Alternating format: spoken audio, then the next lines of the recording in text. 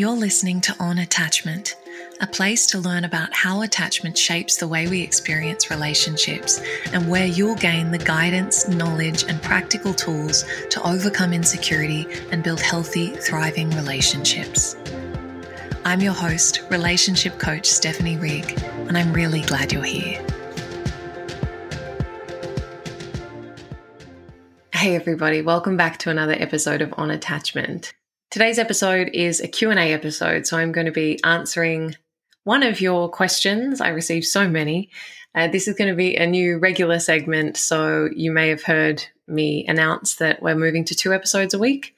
So each week on a Friday, I'll be releasing a shorter episode. It'll be around 10 minutes or less, where I'm sort of giving a longer answer than I'm usually able to via Instagram to one of the questions that I've received from my community members. So that's what today's episode is. And the question that I'm going to be answering today is, I used to be anxiously attached, but after being cheated on by my now ex-husband, I'm avoidant.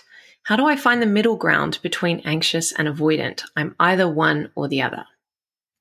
So that's the question that I'm going to be answering today. Before I do that, I just want to share the review of the week, which is, thank you so much. I'm going through a breakup and dealing with my anxious attachment rearing its head. I'm learning a lot from your podcast and also really appreciating your gentle and non-shaming style. Looking forward to taking your course.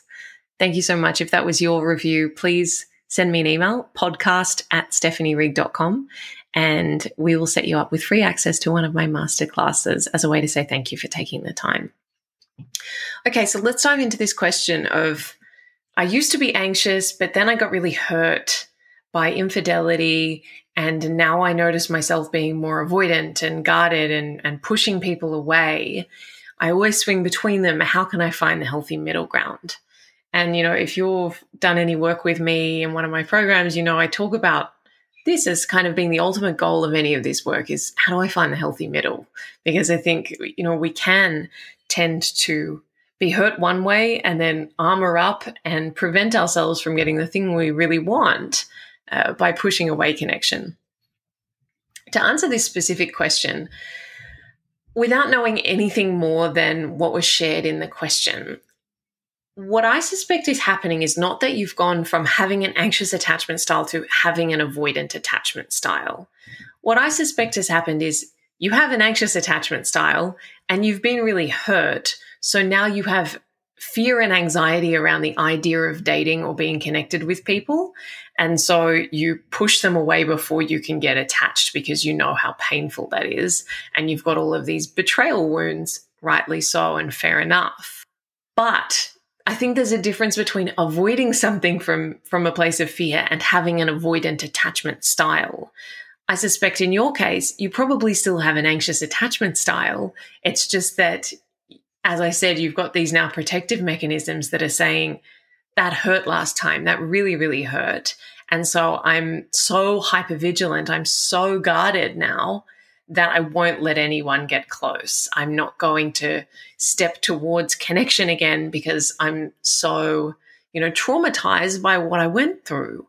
And again, that makes perfect sense, but it's not quite the same thing as having an avoidant attachment style, right? Because I think that it runs so much deeper than that. Our attachment style really describes at a fundamental level the fears that we hold in relationship and the strategies that we manage that fear with.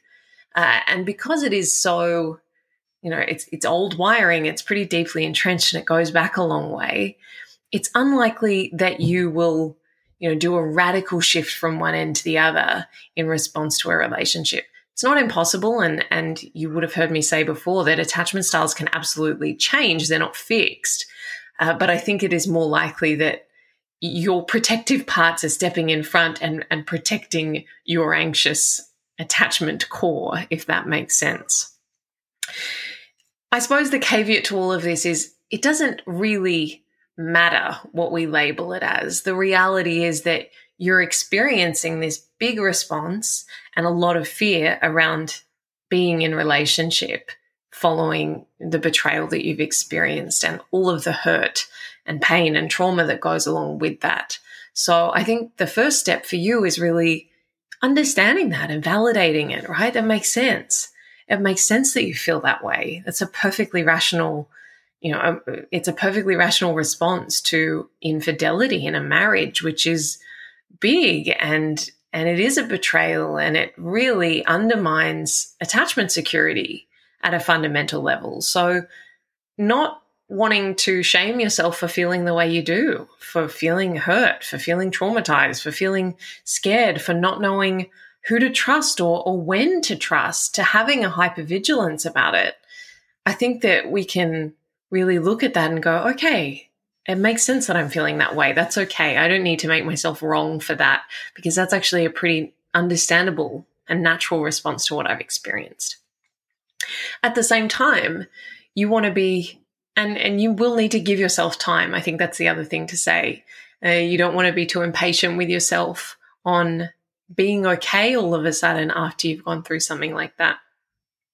The next step, though, in your journey, whenever that step comes, whenever you feel ready for that next step, is experiencing, even it's like microdosing safe connection. So experiencing safety in connection with someone, even if it's just a little glimmer, even if it's momentary, even if it's just, it doesn't even have to be romantic. It's just feeling like I can trust in the safety of other people. I can trust that other people are honest and good, because all of your protective parts are going to be on such high alert and just looking for the ways in which people are out to hurt you.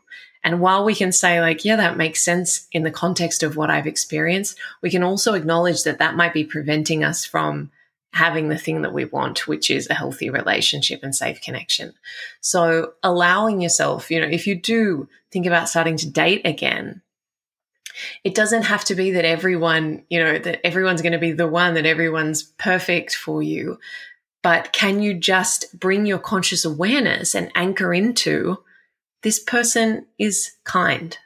This person has a great sense of humor. This person is thoughtful. I can feel comfortable around this person. So it's not about falling in love and having the happy ending. It's just, can I anchor into an embodied sense of safety, even if it's momentary, even if it's just a glimmer of safety and connection with this person. And bit by bit, your nervous system starts to go, okay, maybe we can settle a bit. Maybe those guards don't have to stand in front of the gates all the time, 24/7, to keep everyone at distance, because we're not in such extreme fear. We're not at such a hypervigilant, over-functioning state to try and keep us safe, because you're not perceiving threats and danger everywhere you look. So that's sort of a long-winded way of saying finding the healthy middle is a matter of allowing yourself to have corrective experiences, as they're referred to, having experiences of relational safety to counter all of the stories and memories, in your case, the actual lived experiences of pain, of trauma, of unsafety in relationship, because that's really formative to your system to have those stories and to have new stories to not necessarily take their place, because the old stories will always be there, but to sit alongside them so that we have choice and we have kind of a smorgasbord, and our nervous system can say, okay, yeah, bad things could happen, but also good things could happen. And that really settles the system and allows you to kind of soften into presence and connection more than you would otherwise be able to. I hope that that's been helpful in answering your question, and to anyone else listening, I hope that that's been interesting. And I, as I said, I try to select questions that have broad application and that will be relevant for as many people as possible. So I hope you've taken something from that, even though it's perhaps not the situation that you are in. If you've enjoyed this episode, as always, please leave a rating or a review. It really does help so much. But otherwise, I look forward to seeing you again next time. Thanks, guys. Thanks for joining me for this episode of On Attachment.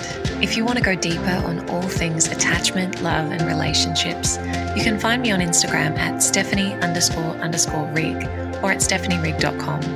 And if you enjoyed this episode, I'd be so grateful if you could leave a review and a 5-star rating. It really does help so much. Thanks again for being here, and I hope to see you again soon.